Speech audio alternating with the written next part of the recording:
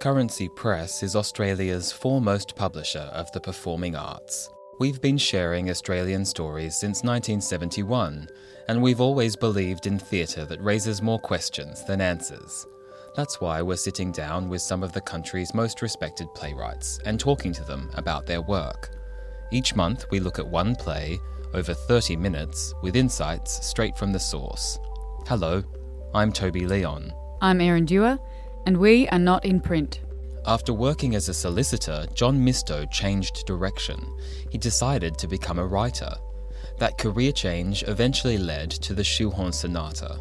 It is dense, shocking and poignant, a piece of narrative non-fiction that depicts real-life events with a solicitor's attention to factual detail and a storyteller's understanding of how emotional truths must be drawn out through narrative construction. The play won the 1995 New South Wales Premier's Literary Award, but John was perhaps more satisfied that it rang true for the World War II nurses whose story he was sharing with the world. In 1945, Sheila and Bridie were freed from a Japanese POW camp deep in the jungles of Sumatra, where thousands of women and children had lived and died virtually forgotten by their own governments. Now, after being separated for half a century, the filming of a television documentary forces them to relive the past, contact the present, and question the future. Woven into their 50 years of separation are a shoehorn and the threads of loyalty and love which form their uncommon bond. John, thank you for joining us to talk about your play, The Shoehorn Sonata. You were inspired to write this piece of narrative non-fiction after reading Betty Jeffries' book White Coolies. In that book, she tells the story of her time as a nurse in Malaya and Singapore during World War II, and how a terrible series of events led her to being taken captive by the Japanese and imprisoned for years in prisoner of war camps. After reading the book, you became obsessed with the story. When you met some of the women that she was in prison with, few of whom survived, you knew that this was a story that needed to be told. Or retold, actually. What did you hope to achieve when writing the Shoehorn Sonata? I wanted to update White Coolies, the Betty Jeffries story. It ended when she returned to Melbourne in 1945, and I discovered in my research that many things had happened to these women when they came home. And the things that had happened to the nurses and the civilian survivors were as significant as anything that happened to them during their imprisonment. Can you tell us a little bit about Betty's story? Well, Betty Jeffrey wrote her story and published it, I think, in about 1952. She was an army nurse who had been imprisoned by the Japanese. She had served in Malaya, and they were sent there at a time when no one thought the Japanese would invade. The British in Singapore had been ordered to evacuate all the women and children in Malaya and Singapore 2 years earlier. And they refused, didn't they? They refused. They said it would be bad for morale. And so the Japanese pilots could not believe the stupidity of the British. It's astounding. They bombed and bombed and bombed and slaughtered thousands. And amidst all that, when the British finally did evacuate in a frenzy themselves, because they literally had to throw people onto boats, practically, the nurses didn't want to leave. That's right. They were ordered to leave their patients. Now, as I said in the play, they put approximately 13,000 women and children onto these 300 ships and sailed them off. And it was just a series of calamitous events, one after the other, so badly managed. Even the life jackets were killing people as they were jumping off the boats. Yes. It just seemed like it was doomed, absolutely doomed. It was doomed. And again, Betty Jeffrey was very polite and quite restrained in her memoirs because it wasn't regarded as seemly for a person in the army to complain about the hierarchy. You've kind of taken charge of telling their story in a way that perhaps they might not have felt they could. You were just saying that Betty Jeffries was quite polite. Yes. And I just wanted to ask you about the nurse's story because it does illustrate the strength and endurance of the female spirit. And I wanted to ask whether or not this was a significant aspect of the story for you and how it affected your approach in the telling of it. It was hugely significant. Mateship is regarded as a male domain, but from what I was seeing, women are capable of much stronger mateship than men, and mateship that lasts. And I was just looking at the friendships of some women I know and how intense those friendships were and how much they depended on each other and how much more they really confided and supported each other. And it was that mateship that made me decide this is going to be a two-hander. I'm just going to focus on the mateship between Bridie and Sheila. And I based it on real events. I interviewed the women survivors of Japanese captivity, and one of them actually had a shoehorn. And so I thought it wasn't just a metaphor for the friendship. It actually existed and was an implement that this woman used for survival. It does represent some amazing things in the play as well. But I'd like to go back first to talk about life in the camps. Certainly. Look, the biggest aspect of life in the camps that all the women told me was the terrible boredom, because they had nothing to do, or day and night they had nothing to do. They starved, and they were constantly aware of their starvation. And starvation is extremely painful. It was something I hadn't realised, because as your organs shut down, they contract. And this brings on really agonising cramps. And so they would do things like press pillows against their stomachs to stop the cramps and to stop the pain. And that seemingly endless imprisonment started to actually affect them emotionally, obviously. Yes. And they lost touch with themselves. It almost stripped them of their identities. Yes, and I think that was one of the aims of the Japanese, was to strip them of their identities and to debase and humiliate them, not allowing them privacy, making them go to the toilet in public, making them bow, and starving them when food was placed where they could see it. And medicines were placed where they could see them. That was a form of breaking their spirit. One thing I must say, which also fascinated me, was that all the prisoners in the Japanese prison camps seemed to break up into couples.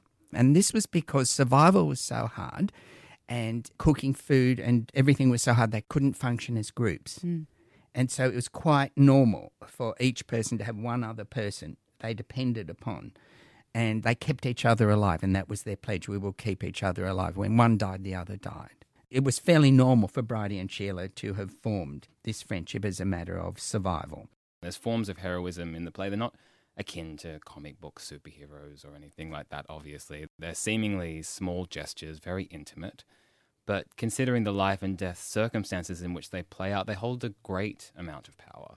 Oh, yes. Well, first of all, the small gestures like Sheila giving her rice to Bridie on Bridie's birthday. When she has dengue fever. So this little bit of food is a huge sacrifice. Again, the caramel, sharing the caramel for 30 seconds. And then the acts of mateship, which, like Mavis Hannah hanging over the side of the boat, rinsing out the bedpans, at risk to her life, because she's determined that they will maintain their dignity. They won't sit in that hold covered in excrement. They will wash themselves and wash the pans, and they will have dignity. They sound minor to us, but they were the difference between life and death to those women. Actually, they don't sound minor at all. And one that really struck me was the male prisoners risking their lives to visit the female prisoners to sing them Christmas carols. Yes, and that happened. That really happened. And that is a demonstration, again, of the healing power of music.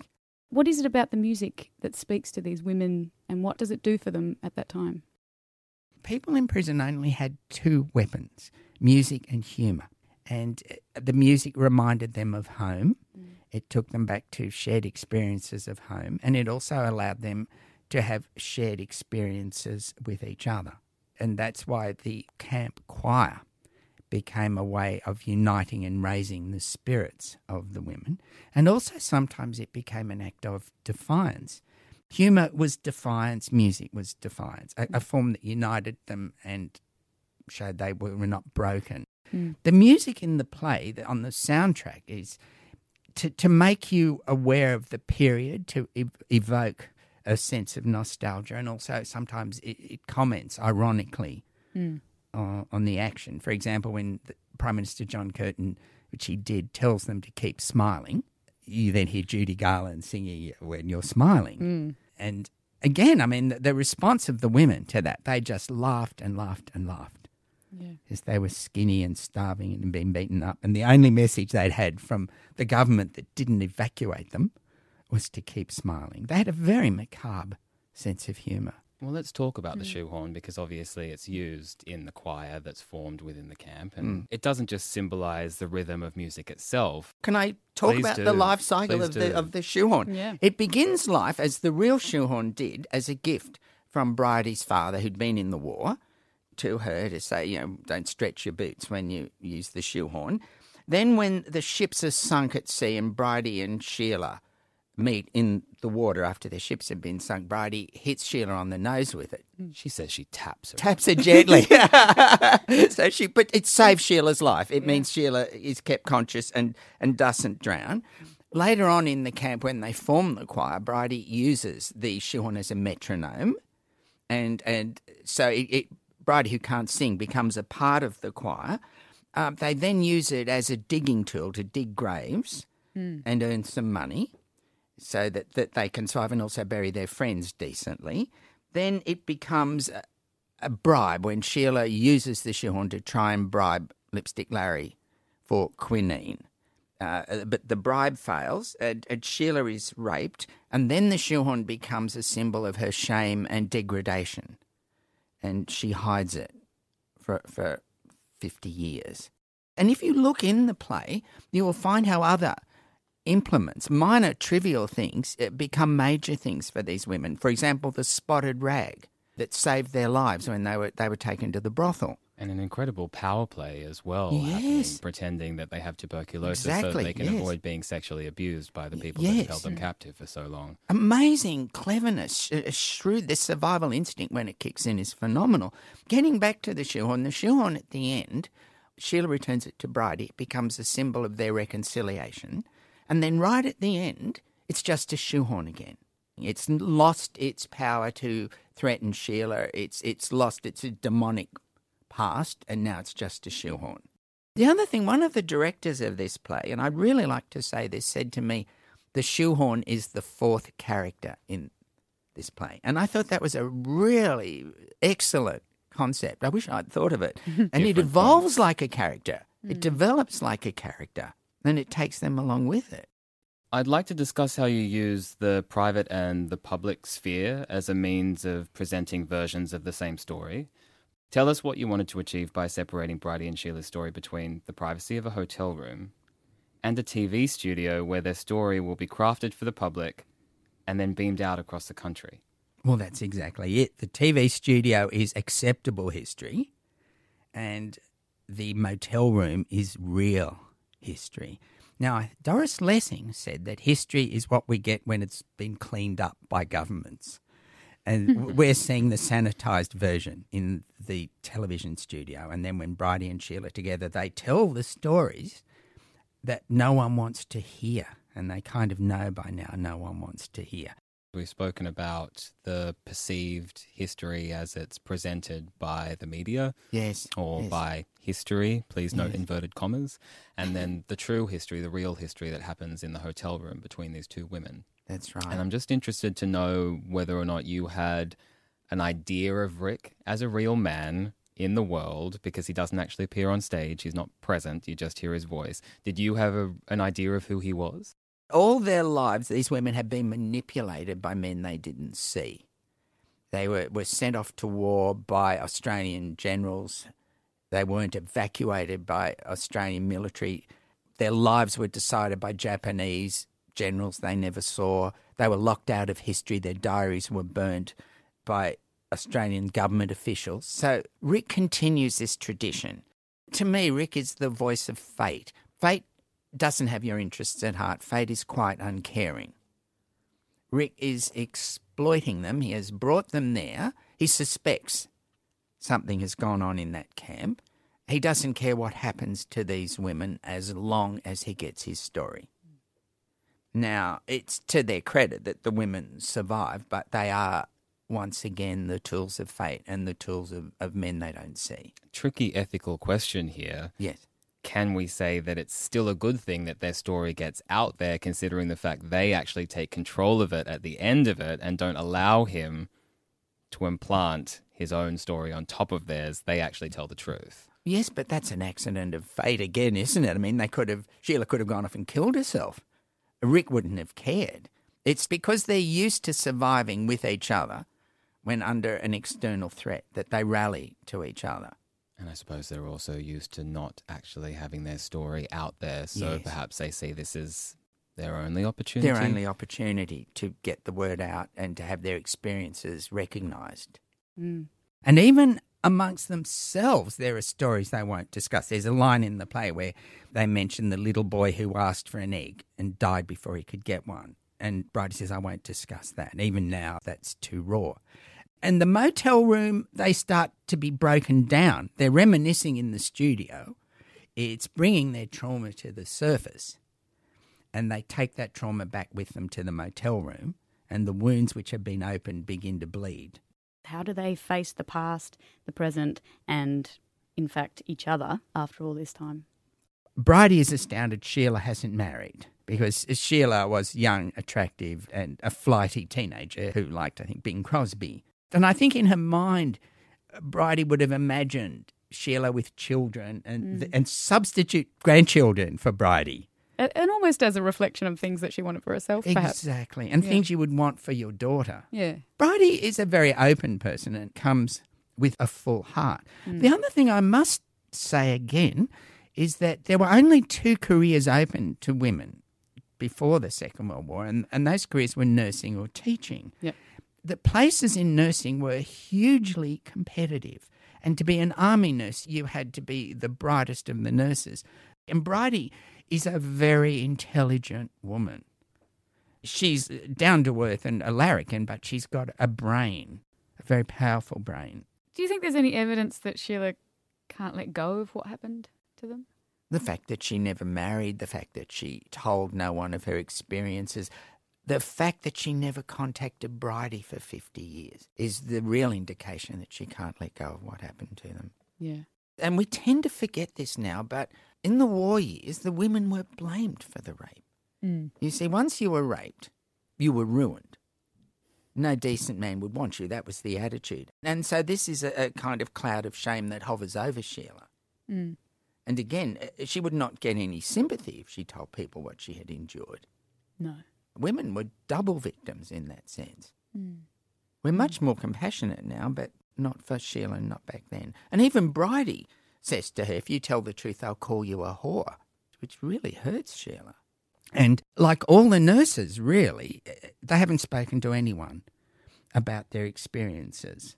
They are both suffering what I would call post-traumatic stress disorder, and especially Sheila. This was extremely common among the survivors, spectacularly common. One of the nurses I interviewed had changed her name after the war and changed her identity and told everyone, even her closest friends, that she had spent the war in Grafton. She had completely reinvented herself because she couldn't face up to the horrors of what she had been through. And I think this would probably have been Sheila.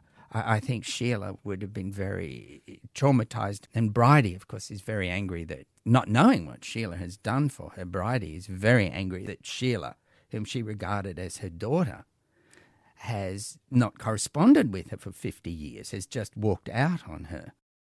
One thing I did in the play, I talk very little about their private lives since the war.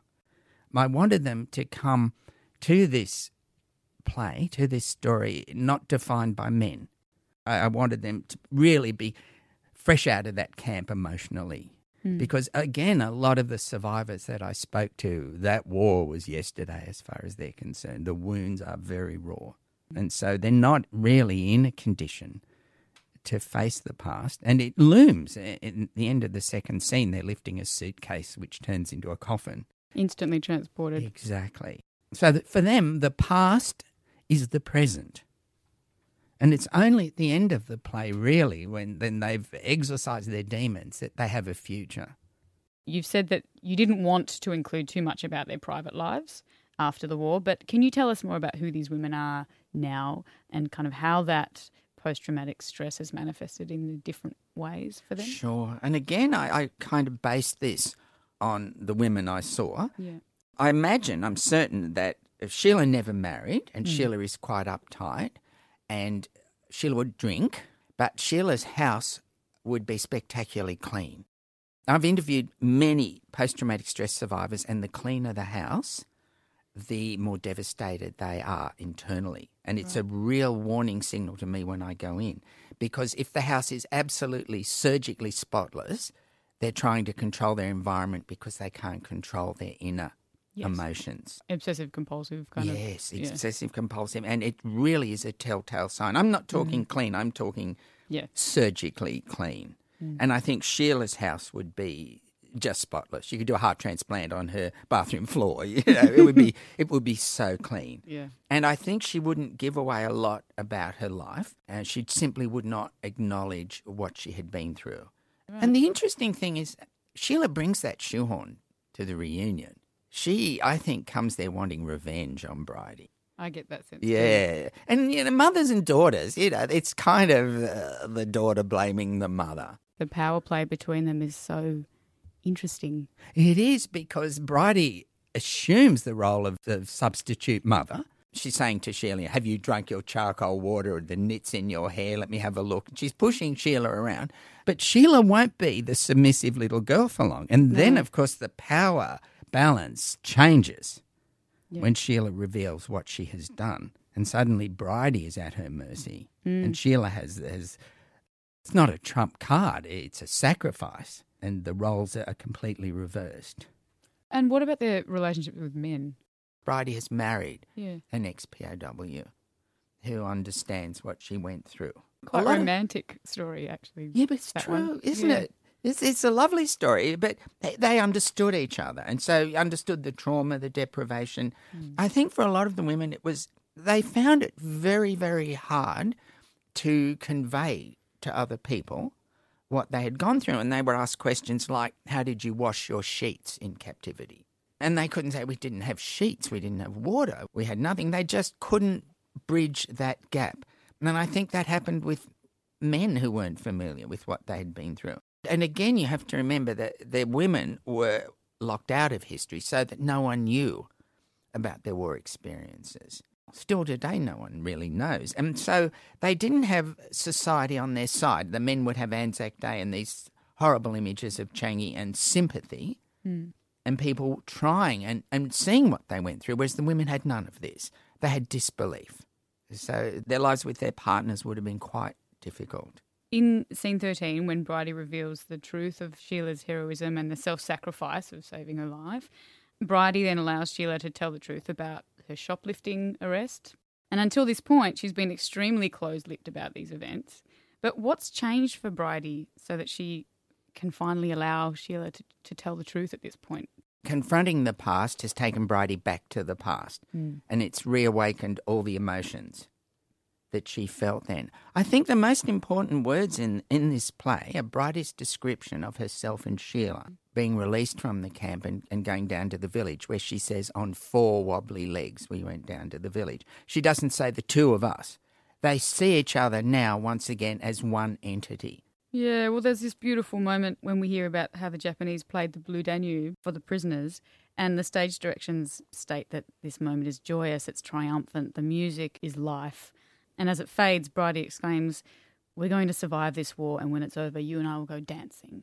And they just do so much for each other, these women. There's so much hope that they give in order to survive and get through. Oh, yes. Now, if you look, first of all, that really did happen. That scene where the women, I've had this confirmed by the survivors, they really were forced to go up that hill, and they thought they'd be shot. And if you look at that scene, Bridie's first thought is, I want some grass where Sheila and I can lie down and die together. Even facing death, she wants to make it as easy as possible for Sheila. And this, again, is the moment when the power shifts from the Japanese to the women, when Captain Seki stands on the box and says, the Geneva Convention says you must have culture, you've just had yours. But the music there becomes a symbol of them triumphing. John, I'd really like to talk to you about the idea of truth, because it's the thematic fulcrum of the piece. We have Bridie and Sheila's personal truth and the truth written in history books. Then there are opinions and beliefs that are not, in fact, true at all. And importantly for this story, we witness the uncovering of buried truths. Clearly, there was a lot of different versions of the truth that you had to manage when you were writing the piece. I'd like to know how you managed to do that whilst maintaining emotional sensitivity and honesty and a groundedness as well. I pulled back on a lot of things. I didn't tell the whole and complete truth here because I thought audiences couldn't handle it. I just thought, what can they cope with? And so I'll give them small doses of what they can cope with. Is that why you included photos in the piece? You have many projected on the stage throughout, and they serve to illustrate the facts and remind the audience and readers that these are real events. Oh, yes, and to shock the audience. I also wanted to put to you perhaps the images assist the truth of the narrative by, well, together with the strong spotlights and the pools of darkness that you've written into your stage directions, they create the television studio. They also give, again, authenticity to that documentary style of production that you've set up as a mechanism of telling this story. Look, several things. Images are hugely important because once you see, I'm not making this up, once you see photos of the women and children on the boats, you see actual photos of the British ladies in their hats with their gloves and their floral skirts waving goodbye, and you know that 2 hours later they're all going to be dead. It says to the audience this is true. So the images, they advance the story, they tell you the story is true, and most importantly, they make you care about the characters. Yeah. It's not Brechtian. Brecht says you should educate your audience without involving them emotionally, but I really had to make my audience care about Bridie and Sheila. If you don't care about Bridie and Sheila, the play has failed. This play, as you've been saying so beautifully, this is your monument to the Australian Army nurses and to all those women and children who were civilian prisoners of war at the hands of the Japanese. As Vera Harm says in her foreword, Scores to be Settled, well known are the tales of the Burma Railroad, the POWs of Changi, Sandakan and other places, but who has ever heard of Muntok, Belalau, Sidang, Adek or Tangerang? Even the Prime Minister of Australia at the time, John Curtin, seemed to lack understanding in his treatment of the women. Bridie remarks that the government told us we were on our own, just as they told us to keep smiling. Why do you think their story has been forgotten over such a long period of time? Firstly, the women saw two empires at their worst. The nurses witnessed this spectacular incompetence of the British Empire. They witnessed the callousness of their own army with the officers who had abandoned wounded soldiers and unarmed nurses. Now, no one wanted that ever coming out. There was never an inquiry into that. When you read the war history of that encounter, it's completely different to the account we had from the survivors. So when the nurses got home, no one wanted them. The civilians wanted them. They were a reproach to the government for its incompetence. They were a reproach to the British. They then weren't publicising themselves. They didn't have the RSL behind them. They were traumatised, so they retreated into themselves. In 1994, they realised that they were starting to die out, and they realised as well they were going to be forgotten by history. And they approached the Australian government for a memorial in Canberra. They wanted a government-funded memorial to acknowledge them, and they were refused. This was by a government that had an office for the status of women. And then they asked for a postage stamp, and they were refused. And so the hostility went on. It wasn't that they were being forgotten. They were being written out of history. They had seen too much. Right. And the interesting thing is, theatre companies that were doing plays about nudity and drug-taking and bestiality would not stage a play about two old ladies in a motel room remembering the war. And that thrilled me, actually, because it angered me, but it thrilled me because I thought this is a dangerous story. I love the fact that little old ladies can be dangerous, that 50, 60, 70 years after these events, they're still dangerous. But terrible for them. They died knowing that the country they had served did not want them, did not value them, and that it had all been forgotten. Well, you've been quoted as saying that you don't have the power to build a memorial for them, so you wrote a play instead, and in some way kind of bucked a trend, perhaps. In some way you got something in there. Thanks to the ensemble, and really thanks to the teachers. I mean, it was the teachers who put this play on the syllabus, who realised it was an important part of Australian history, and who realised it wasn't racist, that the Allies had inflicted as many horrors on these women as the Japanese had, and that in fairness, the story had to be told. John, thanks so much. What an eye-opener this play is, and what an eye-opener you've brought to the table today. It's been wonderful to speak to you about this play. Thank you so much. Thank you for giving me the opportunity. Our pleasure. Thank you for listening to this episode of Not in Print. You can find out more about Currency Press and view our full catalogue at currencypress.com.au. If you have any questions or comments about this episode, or would like to make a suggestion for future episodes, please let us know via Facebook or Twitter. This episode was recorded in Sydney. It was produced by Currency Press with the generous assistance of Rachel Court.